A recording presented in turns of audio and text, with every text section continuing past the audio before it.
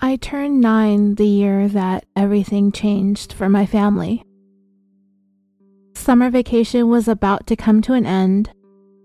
While I was bummed to have to go back to school, I was looking forward to starting the 4th grade. I didn't know who my teacher was going to be yet, but it was going to be my very first year in the upper grade, so I would be able to have recess and lunch with the 5th and 6th graders instead of the 1st and 2nd graders. I was a little bit nervous, but since there were only 2 4th grade teachers, I had a 50-50 chance of landing in class with at least some of my friends. Even though we technically lived in a big city, there are parts of it that are kind of rural and out there, which is where I happen to live. So I really don't get to see my friends over the summer vacation. I miss them, so when September came around, I didn't mind so much going back to school because then I would get to see my friends every day. This particular summer was different than the ones before it. It was the first time that my dad wasn't around. Don't get me wrong, I love my dad, but at the time, it was for the best. It was the first time in a long time that the house was quiet and peaceful. It was the first time ever that it had just been me and my mom. You see, my dad, he kind of gets into these moods, and he just starts yelling. And it's so loud sometimes. Because of where we live, there aren't people or neighbors close enough to ever hear it when he starts a shouting match. Well, I guess it's kind of not a match. A match would mean 2 people were shouting, and it was always just him shouting at my mom. Sometimes me, but mostly my mom. And it seems like no matter what my mom says or does, it only served to make it worse. He would turn into a completely different person, a person that I just don't even know or recognize. And there's no calming him down. There's no soothing his rage. It's like a storm, like one of those that forms out in the middle of the ocean, that just keeps growing bigger and stronger, that won't let up or slow down until it hits land. That storm that just won't die until it destroys everything in its path. And in my dad's case, that would be my mom. There were times when I thought that he was going to kill her. There were times when I thought that he almost did. Because she would just lay there and not move, afraid to even breathe. It was really one of her only defenses. It was one of the ways that she would be able to get him to stop, to just be perfectly still. That maybe if my dad thought that she were unconscious or even dead, that he would back off. And he would. I don't know if he'd back off because he was afraid that he had gone too far, or if he backed off in order to admire his own handiwork. My mom did everything that she could to protect me, but in order to do that, she had to sacrifice herself. My dad could never be calmed or satisfied until he dropped her, until she crumpled to the ground, until he silenced her. Only then would he feel content to move on, to go away, just like that storm. I don't think that he knew I could see him, that I watched him. Everything that he did to her, I watched him. From a tiny sliver of a blind spot in the upstairs hallway, I could quietly stand there really still and see his reflection in a mirror that my mom had hung in the hallway. It was just at this perfect angle. And I could watch him. Every time he would pull her arm or yank her hair or rip her clothing. Every shove, every slap, every punch, every kick. My mom did everything that she could to stifle her cries because it would only make him angrier. It would only make him worse. Even though my dad put everything he had in him behind every blow that he landed, he was smart about it and careful, making sure that his hardest hits were to her body and her ribs, her back, her legs. It was really difficult to be powerless to do anything to stop him, to have to stand by and watch, to be unable to go down there and get between them. But my mom told me, she demanded of me that I never, ever come down the stairs. That I never try to come between them because it would only make him angrier and make everything that much worse. I didn't understand, but I had to listen to her. I was so afraid that if I did do something that he didn't like, that he would hurt her even more. It's a helpless feeling to be powerless to do anything. My dad would always be in the living room. There was no way for me to sneak out of the house. From the upstairs window, there wasn't any way for me to climb down or call out for help. The phone was in my mom's room, and my dad always made sure to take the one in the kitchen off the hook. All I could do was watch and listen and pray. Everything changed on the last day of school, back in June of that year. My friend was going to have a pool party after school that day. I was invited, and some of the moms decided to get together after we got dropped off at the party to go out for an early dinner that afternoon. And then when they were finished, they would come and pick us up that evening. You see, my dad was a truck driver.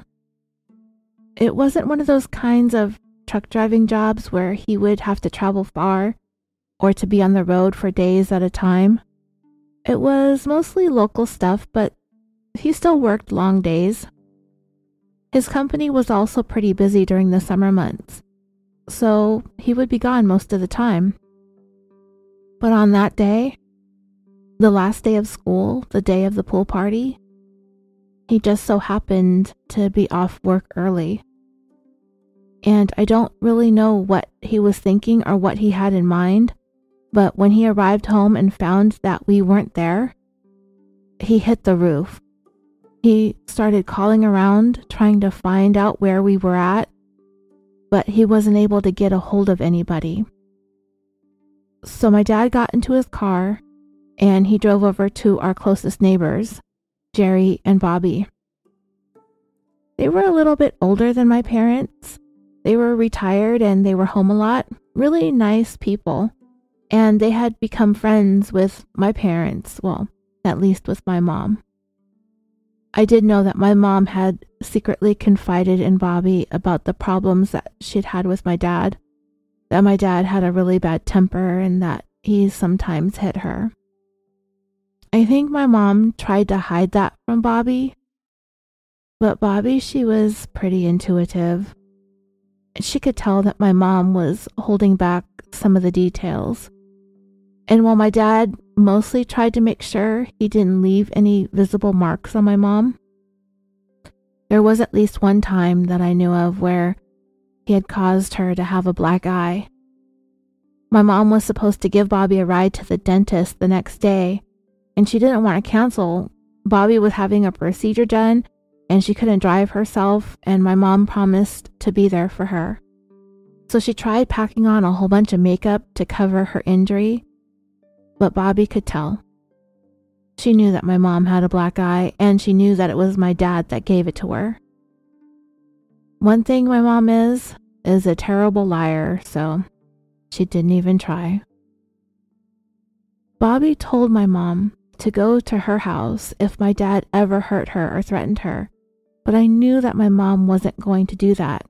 She didn't want to drag anybody else into her own problems, and she certainly didn't want to put anybody else in my father's path, especially because my dad also owned a handgun. While my mom didn't think that my dad would ever use it on her or me, she was afraid that he wouldn't hesitate to use it if he ever felt threatened. Bobby's husband, Jerry, was a pretty rugged and tough man. He was a retired police officer and he had guns of his own. The fact of the matter is, men like my dad, men who hurt women and threaten their wives and their children, they're cowards. Men like my dad don't ever want to get into a face-to-face confrontation with somebody their own size, with somebody who can match their strength. If my mom tried seeking refuge at Jerry and Bobby's, she feared that my dad would show up with his gun and hurt, even possibly kill somebody. So my dad, in a blind rage, went over to Jerry and Bobby's to see if they knew where me and my mom were at. And just like my mom had predicted, my dad had his gun on him. Jerry tried talking to my dad. He tried calming him down, while Bobby told him, yes, we know where they went, that one of my classmates was having an end-of-the-year pool party at their house, that it wasn't a big deal, that my mom was with me, and that we would be home as soon as the party was over. But that just wasn't good enough for my dad. His anger had just taken over. He was so out of control, and it was because he needed to be in control. To this day, I don't understand it. Why my mom and I couldn't do anything without his approval or his permission. I guess that's just kind of normal for a person like my dad. I don't even know if I knew back then what normal even was. At the time, it was all I knew. That was my normal. I figured maybe everybody's dad was like mine. Jerry tried to get my dad to calm down. Bobby explained to him where we were, and just as my dad was about to get back into his car and tear out of the driveway, Jerry stopped him and told him he's got to settle down. He cannot get on the road like that. He can't drive in this state of mind. That if he wanted to go over there and to pick me and my mom up at the pool party, that would be fine, but to just let him drive him over there. Reluctantly, my dad agreed. But when he got into Jerry's car, before my dad sat down, he pulled his gun out of his waistband and held it in his lap. And Jerry told him we can't be driving around with him having a gun in his hand. That he also didn't want him going over to somebody's house armed with it either. And he just asked my dad if he could please just put it in the trunk, at least in the glove box. Thankfully, my dad agreed, and he put the gun underneath some papers inside Jerry's glove box. Jerry took his sweet time driving over to my friend's house in order to give my dad a chance to cool off before they got there. Jerry tried talking some sense into him. He even tried convincing him to just let your daughter enjoy the afternoon with her friends, that it wasn't that big of a deal. Don't go barging into their house like a madman, that he doesn't want to scare everybody. He doesn't want to embarrass his child. Fortunately, back at her house, Bobby was able to call the host of the party ahead of time to give them a heads up that my dad was heading over there. My friend's mom told me that he was on his way, but he was with our neighbor Jerry, which I was really grateful for. My dad is somewhat more reasonable when there are other people around. and this gave me a chance to figure out what to say to my dad. When Jerry and my dad arrived at my friend's house, my friend's mom let me know that he was there, pulling up. I went out the front door and did the best that I could to not be upset or annoyed that he was there, but I was both upset and annoyed. I told him that my mom was running an errand, and as soon as she got back that we would come home. I could tell that my dad was trying as hard as he could to maintain his composure. I could see that his jaw was clenched and his veins were popping out of his forehead. He was very, very angry. And I knew that when we got home, my mom and I were going to get it, especially my mom. My dad was able to put on a good show at my friend's house.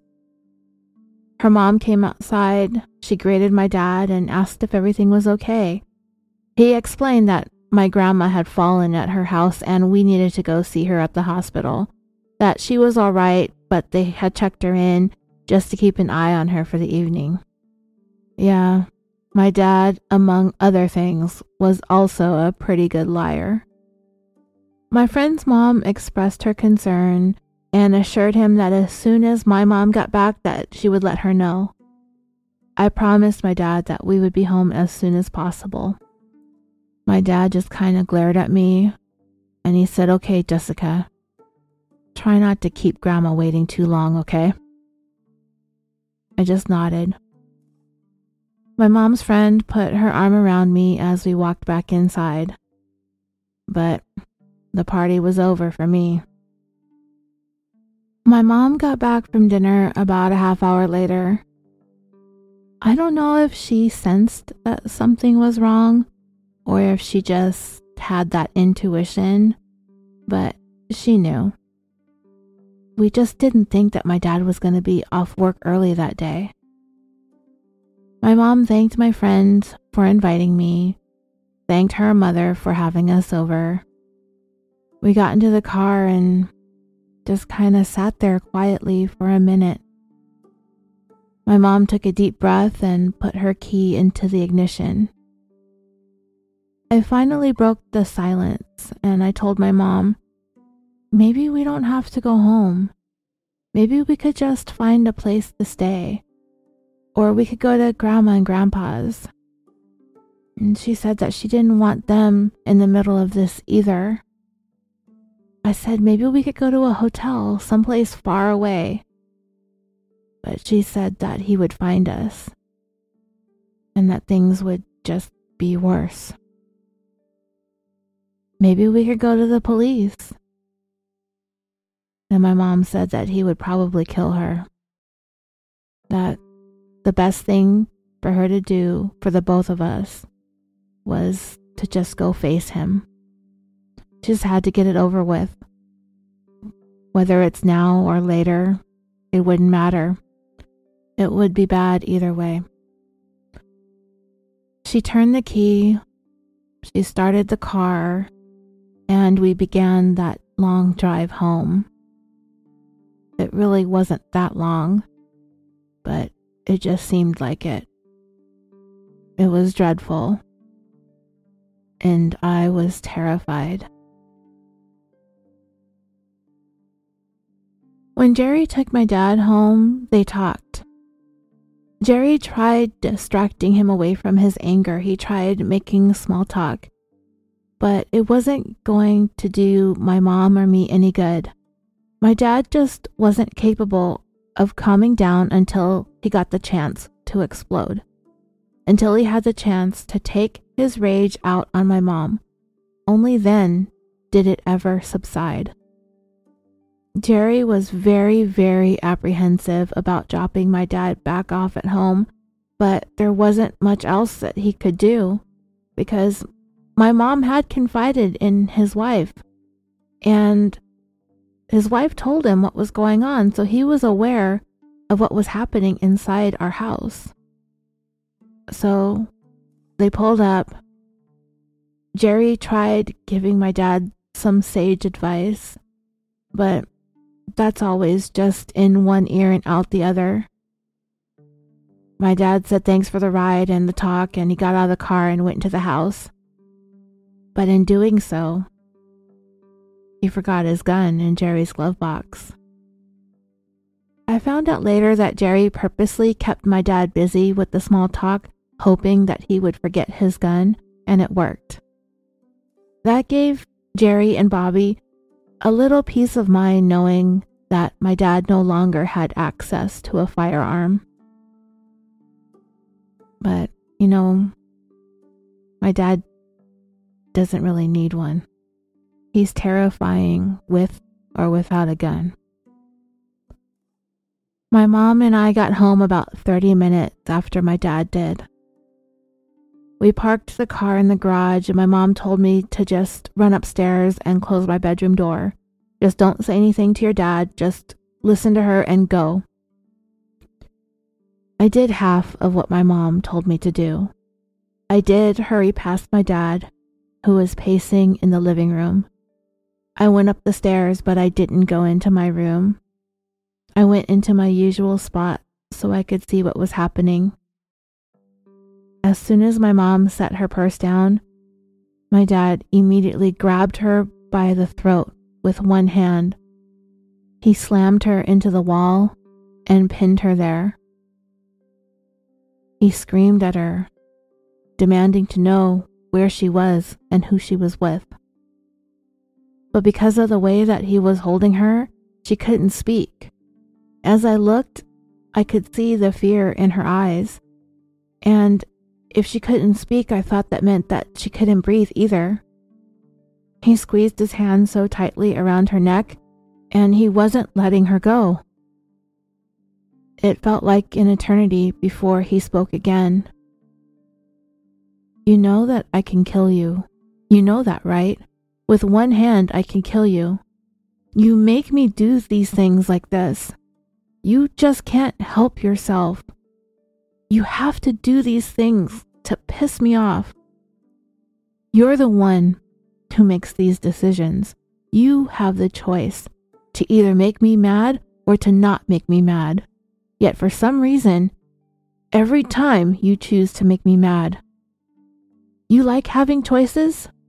Do you like having choices? If you could choose between you dying first or Jessica dying first, which would you choose? Would you rather watch me kill Jessica, or would you rather have Jessica watch me kill you? Squeezing her neck even harder, he said, would you choose to die a slow death like this?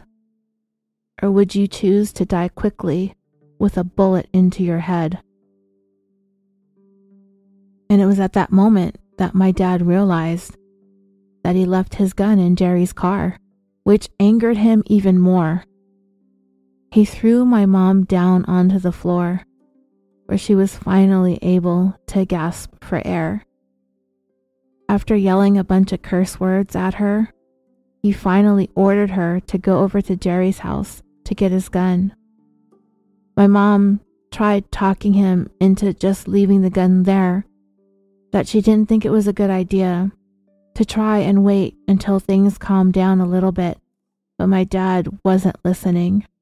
My mom continued to plead with him to leave the gun out of it, until my dad got so fed up he began heading for the stairs.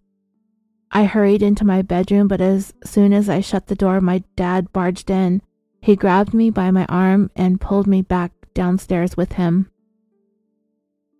My mom told my dad to let me go, and she started coming towards him.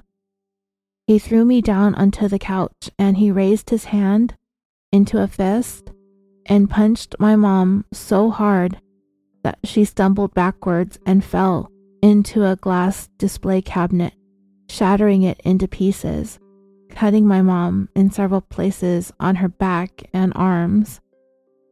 I went to run over to help her, but my dad grabbed me again. I managed to pull away from him, but when I got loose, the momentum caused me to fall and I landed right into the glass too. I had cuts and glass in both of my hands. We both needed to go to the emergency room, especially my mom because She was bleeding a lot from one of the cuts in her lower back. It was pretty deep, and I was worried. My dad said that if we wanted to go to the hospital, that he would go with us, and we needed to make sure that we kept our mouths shut about what just happened. I told him that I thought my mom was losing too much blood and that we needed to take her right away. And I promised him that I wouldn't tell the doctors or the nurses or anybody anything, that this was all just an accident, that this was my fault. And he said, "Fine, get your mom up and let's go." I grabbed a towel and I tried to apply pressure to the cut on my mom's back. I helped her get up, and together we walked towards the garage. My dad ordered us to get into her car because he didn't want his getting messed up because of all the blood. While my dad drove us to the emergency room, he told us exactly what he wanted us to say, that I was helping my mom with some chores and that she accidentally shattered a glass pane on the display case in the living room and that the both of us got cut. When we got there, my dad filled out all the paperwork, and they took both me and my mom in right away because of how profusely she had been bleeding. They immediately attended to my mom. She laid down on her side while they worked on her wounds. I was able to stay with her, and luckily my cuts weren't as bad, and I didn't need any stitches or anything like that. The doctor who was helping take care of my mom started to talk to her a little bit and ask us some questions. She asked me if that was my dad out there in the waiting room. I said it was. I could kind of tell that this doctor was thinking about what she was seeing here with me and my mom and my dad out there. Then the doctor asked my mom, "Why is your husband insisting on being let back here with the two of you?" My mom answered that it was probably because he was worried. The doctor said, "He's been aggressively impatient and demanding to the receptionist and the triage nurse. Any idea why that may be?" Neither my mom nor I had an answer for her. Then the doctor stopped what she was doing and said, "Okay, we're just about finished up with what we can fix right here. But do you want to explain to me the injuries to your neck and your face?" I looked at my mom and I suddenly realized that her face was bruised where my dad had punched her, and her neck was dark red where he was choking her with his hand. I could even make out the shape of his fingers that he had pressed into her skin. We were so worried about the cuts that we didn't even realize that she had those marks on her, that in the time that we left the house and got to the hospital that they had materialized. Again, my mom and I both stayed silent. After a moment, the doctor finally said, "As a physician who has seen a lot, including this," pointing to my mother's discolored skin, "I have to tell you, it almost always gets worse before it gets better." Then the doctor proceeded to inform my mom that because there is suspected abuse going on in the home and it involves a child, that she had no choice but to report this incident to the police. I saw a moment of panic flash across my mom's face, which caused me to momentarily panic too. But then I think it sunk in very quickly that this might actually be the first step in getting ourselves out of this. Within a few minutes, the police arrived at the hospital.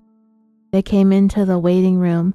They immediately placed my dad in handcuffs and took him outside to their patrol car. An officer came in to talk to both me and my mom. I got really scared, but my mom told me that all I needed to do was to answer the officer's questions and to be truthful. So I did. We both did. Everything just came pouring out of us. My mom cried so much, and I tried to be strong for her. It was hard, but honestly, I was so tired of my dad hurting my mom, it was like I couldn't cry. I didn't even have it in me. It was the first time in my life that I had this power and this freedom to speak the truth about what had been happening, what had been going on inside our house all of these years. My grandma and grandpa eventually arrived at the hospital. They were going to have to check my mom in. Because of the injury on her back, she was going to need a minor surgery to fix an artery that was cut. My dad was in jail, so I was going to stay with my grandma and grandpa for a few days until my mom was ready to come home. It felt really peaceful for once in a very long time to not have to worry about my dad hurting my mom. I couldn't wait for her to get home so she could be peaceful with me. When we went to finally pick my mom up, my grandma and grandpa wanted us to go stay with them. My dad was let out on bail, but even though a restraining order had been placed on him to stay away from me, my mom, my grandparents, and our neighbors, Jerry and Bobby, my grandparents were still really worried. But I knew my mom didn't want to go stay with her parents because she didn't want to put them in harm's way. She reassured them that we would be fine and that she was going to take measures to secure the house. As soon as we got home, my mom had all of the locks changed, and she had an alarm installed, so at night while we slept, if my dad tried to get in, the police would be alerted right away. She also had another telephone line installed just in case my dad did manage to get in and he took the kitchen phone off the hook. There would be a second phone that we would be able to call out for help hidden upstairs. My mom thought about getting my dad's gun back from Jerry, but she didn't think it was a good idea to even have a gun in the house. What if my dad did come inside and she did have the gun? What if he managed to get it away from her? Besides, she wasn't even really sure if she had the nerve to actually shoot him. But our neighbor Jerry also told my mom that if my dad did show up, just call him and he would come over and he'd bring a gun with him. The summer went by pretty quietly. We did find out that my dad had called Jerry and Bobby several times to try and get his gun back, but they tried to tell him that they didn't have it. However, he didn't believe them. But there wasn't really anything that my dad could do about that. He wasn't supposed to have the gun anyway, being out on bail and everything. He wasn't even really supposed to be calling Jerry and Bobby. But my mom did get a phone call, at least one phone call that I knew of, from my dad towards the end of summer. He was being really apologetic. He wanted another chance. He promised that he had changed. He wanted to be a better man, a better husband, a better father, and that he would prove it to her. But because of his arrest, my dad had lost his job with the company that he worked for driving trucks. But he said he was calling because he had a potentially good job opportunity that he had an interview for, but it was in the next state over, so he needed some money to travel there. My mom agreed to give my dad the money so that he could get there. She said that she would leave it out in the mailbox, which was down the road where all the mailboxes for the nearby houses were clustered. But she reminded him that he could not come anywhere near our house. After they hung up, I told my mom that I didn't think it was a good idea to give my dad any money, but she figured that if he could get a job out of state, that it would be better for everybody. I still didn't like it, but I understood her reasoning. Another thing that my dad wanted my mom to do was to get his gun back from Jerry. That had been making him really angry and frustrated, but Jerry didn't want to give it to him, thinking that it was a bad idea considering how violent my dad had been and how much the violence had been escalating. But my dad told my mom that if he was going to get back on the road truck driving, especially if he was going to do long distances and spend nights on the road in the sleeping compartment, he was going to need his gun for protection. My mom said that she would try and talk to Jerry about it, and if she got it, that she would let him know. In the meantime, she said she would put the money in the mailbox in a few minutes and he can come by whenever to just pick it up, and reminded him again to stay away from the house. After my mom got back from the mailbox, she called and asked if Jerry could come over, and he said that he would be able to in a couple of hours, and he did. The two of them were in the kitchen talking about the gun, with my mom explaining to Jerry that my dad was going to be on the road. He was getting a job out of state with a trucking company, and he wanted to bring the gun along with him for protection. But Jerry insisted that he did not trust my dad, that he did not think it was a good idea to turn that gun back over to him. And my mom tried to assure Jerry that my dad wouldn't do anything to her or to me, that we were going to be fine, that it would be better if they just did what he wanted because he was so aggravated over Jerry's refusal to turn over his gun and he wasn't letting it go. And just as they were standing there talking about this, they noticed my dad in the distance walking towards the house. My mom told Jerry, "You know what? You better go. You better hurry up and leave." Jerry hesitated and told my mom, "You know that he's not supposed to be here. Let's call the police. I don't think it's a good idea for me to leave right now." But my mom insisted it would be really bad if my dad walked in the door and found Jerry there. To just go ahead and leave. It would be all right. She could handle everything. Because Jerry had come in through the front door, it was unlocked. And just as my dad was getting closer to the porch, my mom said to Jerry again, "Please, just go out the back door so he doesn't see you." So Jerry reluctantly left, and he walked back to his own house. And just then my dad let himself in. He had his suitcase with him, so it did look like he was fixing to leave town. But still, he shouldn't have been in or even near our house. And just as I had figured, it was a big, huge mistake to give my dad that money. He didn't have a job interview out of state, and even if he did, he didn't have any intentions of going to it. Right before my dad opened the door, I started coming down the stairs because I saw my dad coming from the upstairs window. My mom quickly told me, "Just act normal, act nice, act happy to see your dad, okay?" And I just nodded as he let himself in. And I said, "Hey, Dad." And that's when he unzipped his suitcase and pulled out a gun. He used the money that my mom gave him to purchase it. I started to try to go back up the stairs, but he yelled at me to come down and to sit on the couch. And he ordered my mom to sit down too, but not next to me.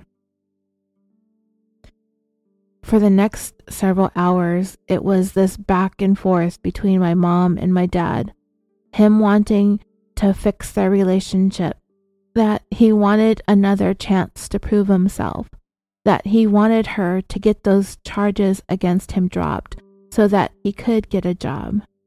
And my mom, she assured him that they could talk things out, but not while he had a gun pointed at us, not while yelling and screaming and trying to scare her into taking him back. She also tried telling him that he couldn't be there in the house, that he was going to get in even more trouble, and that it would be out of her hands if he did. But my dad just wasn't listening. They went around in circles 1,000,000 times, it seemed like, and they weren't getting anywhere.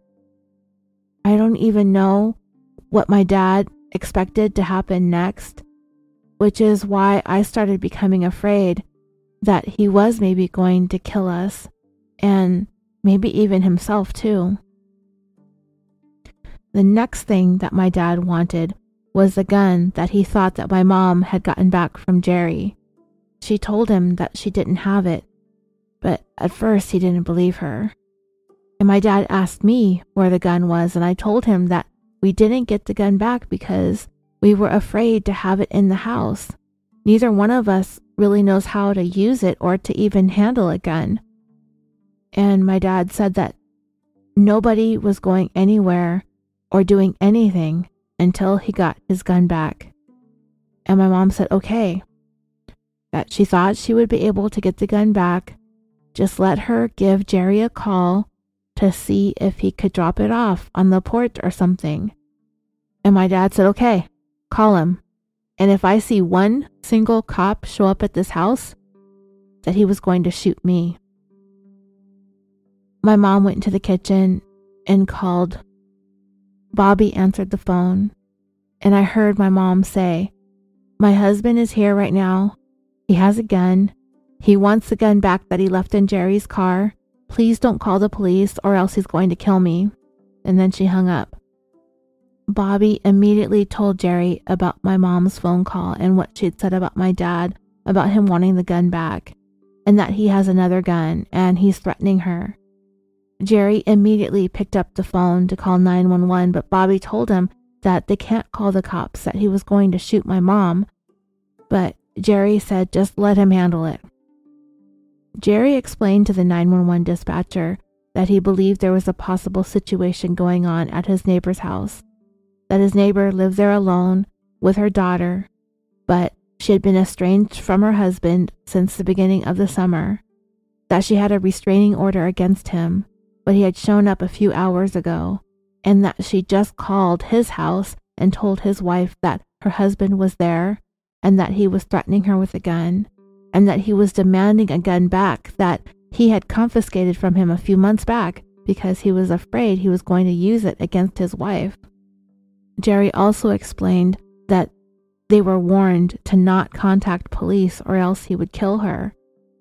Jerry also told the 911 dispatcher that I was in the house, that I was about 8 or 9 years old, but he didn't know if I was there or not. He was afraid that if police showed up with their lights and sirens on, that my dad would potentially harm us. The dispatcher instructed Jerry and Bobby to get into their car and to meet the police at a nearby corner that was out of sight from our house. The 911 dispatcher immediately understood this to be a hostage situation with a possible child involved. The dispatcher related to several officers who were patrolling the area that there was imminent danger to not use their lights and sirens, and that the neighbors who made the call had been instructed to meet with them at the corner to provide them with as much details as possible. When the police met up with Jerry and Bobby, they pointed out which house was ours and explained what had been happening in recent months between my mom and my dad. From their vantage point, one of the officers used his binoculars for several minutes to see if they could see any sort of activity. There came a point when I was just getting so exhausted and thirsty that I had asked my dad if I could get a drink of water, and he told me to go ahead. So I went into the kitchen and I got a glass and some ice, and I turned the water on at the sink. As I listened to the faucet, I glanced over to the back door and decided to try to sneak out of it. Maybe the noise of the sink and the water running would be enough to give me time to get out the door and to run to Jerry and Bobby's. I was really afraid, but I had to try. So I quietly went to the door and I opened it. Just as I got a couple of steps out onto the deck, I felt my arm being grabbed and I was pulled back into the house. I tried pulling away from my dad, but I couldn't get him to let go. He slammed the door and yelled at me to sit back down. I wasn't quite ready to give up just yet. And by the way, the officer with the binoculars saw the whole thing, so they knew for sure that both me and my mom were inside the house. My mom and I had been sitting there on the couch for so long that I needed to go to the bathroom. But when I quietly said, "Dad," he pointed his gun at me and told me to shut my mouth. I guess I'd blown my chances of being able to move from the couch anymore since my escape attempt out the back door, but this time it was really an emergency.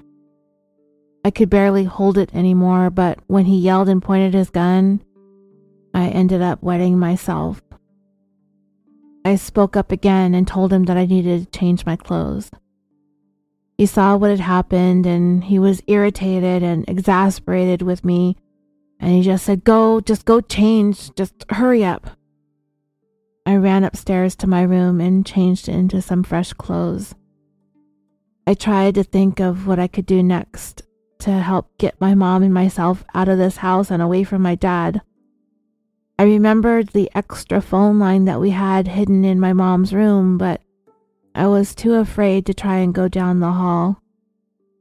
I stared out my bedroom window for a minute, and that's when I saw one of my neighbors walking their dog. I thought maybe my dad would let me take the dog out to go to the bathroom. So I grabbed the leash and my dog and I came downstairs. I told my dad that the dog needed to go outside to go potty. And he was so angry, and I tried reminding him how much he hated it when she had accidents in the house, and if I didn't take her soon, she was going to have one. So my dad said, "Fine, take the dog out, but you better get your ass back in this house fast, or else I'll shoot that dog." I hesitated for a moment. I was going to run, but if I did, would he shoot my mom? And then I thought, he might just shoot everybody anyway. So I had to take the chance.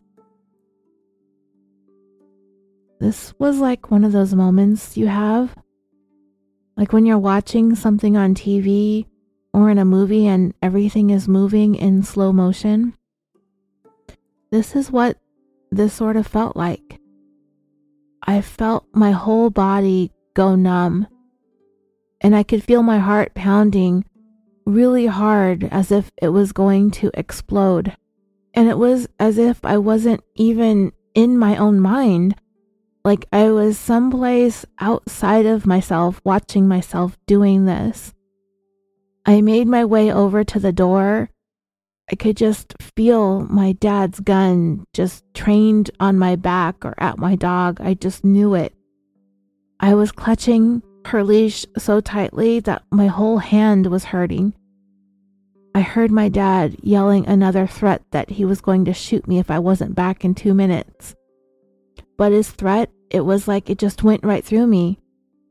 Like for the first time in my life, I didn't care what he said or what he did. I just didn't care. I didn't care. I couldn't care.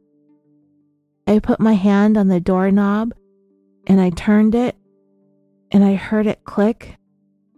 And that sound that it made, that clicking sound, it like echoed into my ears and through my head. And to this day, I still love that sound. It's the sound of letting go of all of my fears so that I could set myself free. I had to tell myself, the next time I hear that clicking sound, it's going to be when me and my mom can finally be home again. We're coming back and we're closing this door and we're going to be safe. I pulled the door open and the very last of the sunlight was still shining outside. and the sun never felt so good on my skin. I stepped out onto the deck, doing my best to stay steady because I thought that if I made any kind of sudden move, or if I tripped or fell or something like that, that it would startle my dad and he would just open fire on me or my dog or my mom. I was looking down at the ground, making sure I watched where my feet were going. And then, when I looked up, standing there to my left and to my right, leaning up against the house, with all of these guns pointed directly at me, were 5 police officers. I could just feel that pounding in my chest course through my body, and as I looked at them, I took in a tremendously deep breath. I filled my lungs as much as I possibly could, as my immediate instinct was telling me to scream. But I stopped, and I stopped breathing, and I held that scream inside me while I stared into the barrel of the gun that was right next to me. I think the police stopped breathing too. Maybe their instincts were to shout out at me. But no, it wasn't that. The officer to my right, with a gun right in my face, he looked down at my dog, and then he looked back up at me. He was sure that my dog was going to bark at them because that's what dogs do. They bark at strangers. That's what my dog does. But for some reason, somehow, some way, it didn't happen. Not this time. My dog knew better. She knew that we were in trouble. She knew that these strangers outside in the backyard were there to help us. And not only did she not bark, she actually wagged her tail at the officers. And when one of them called her over to him, she obeyed. And I followed her. And with one of the officers, he put his arm around me, and we quietly but quickly made our way to safety. The rest of the officers continued standing out in the backyard, pressed up against the house, and they waited again because they figured that my dad was going to come looking for me very soon. Fortunately, my dad continued yelling, so the officers were able to listen to what he was saying. Eventually, he cursed me, he cursed my name, yelling, "Where is that kid?" telling my mom to stay put or else he would shoot me. The officers listened as he came walking towards the door. And I bet you anything it was like in slow motion for them too, as it was for me. My dad violently threw the back door open. He stepped out onto the deck, and he found those same officers that I found, with those same guns pointed directly at him too. And just like me, my dad stood there in stunned silence. The same officer who called my dog over calmly ordered my dad to drop his weapon, which he did. Then he ordered him to step away from the gun, which he did. Then he ordered him to get down on the ground, which he did. He was placed in handcuffs again, just like they had at the hospital, and took him back to jail. When the officers came inside to speak to my mom and me, she thanked them profusely, told them how grateful she was that they were there. We weren't exactly sure how all of this was going to end, but my dad had been at this for hours, and I just told the officer that I just couldn't take the yelling anymore. He kept telling us that he was going to shoot us, that he was going to shoot my mom and my dog. So I found a way to get my dad to let me go outside, so I can meet the police officers out there. All that time, the police had thought that they were being really sneaky and secretive about being at our house. So they wanted to know how I figured it out that they were there. And I told them that when I went upstairs to change my clothes, I saw like 3 or 4 of their patrol cars parked over at the corner, a little ways up the street. And I figured that they were someplace nearby, so I was just going to start running towards the cars that were parked there, and maybe I would be able to find an officer. I just needed a way for my dad to let me out of the house. So I thought I would tell him that the dog needed to be taken out to go potty, and he let me go outside. I just didn't expect all of the officers to be standing at the back door, which is why I froze. I was so afraid that my dad would come to the door and see all of them standing there and start shooting at everybody. But he didn't. And everybody went home safe that night. All of the officers that helped us, our neighbors, Bobby and Jerry, me, my mom, and my dog. My dad didn't get to go home, but at least he was safe too. Because those officers could have shot him. My dad ended up not doing a whole lot of time, even with all of those threats and all of the yelling that he did and not letting me and my mom leave our house. He did leave us alone after that, thankfully. And he did end up moving to Missouri, like he said he was going to for that job that he had been telling my mom about, which is what I wish he would have done in the first place. I did look him up once, many, many years later. You know, being with the internet and the social media having come along in the decades since I last saw him on that day that he was arrested. And I found him. I found out that he got remarried in 1985 and that they had a son.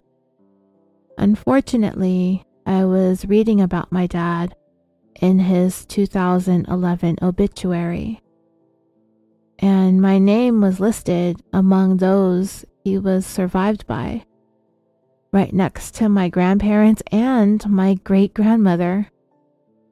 Imagine that. Both of my grandparents and my great-grandmother outlived my dad. I thought about reaching out to my half-brother. I didn't even know he existed until I found my dad's obituary. But then again, my half-brother has known that I've existed for a long time now and has yet to make the effort. So, I guess I'll just let it be.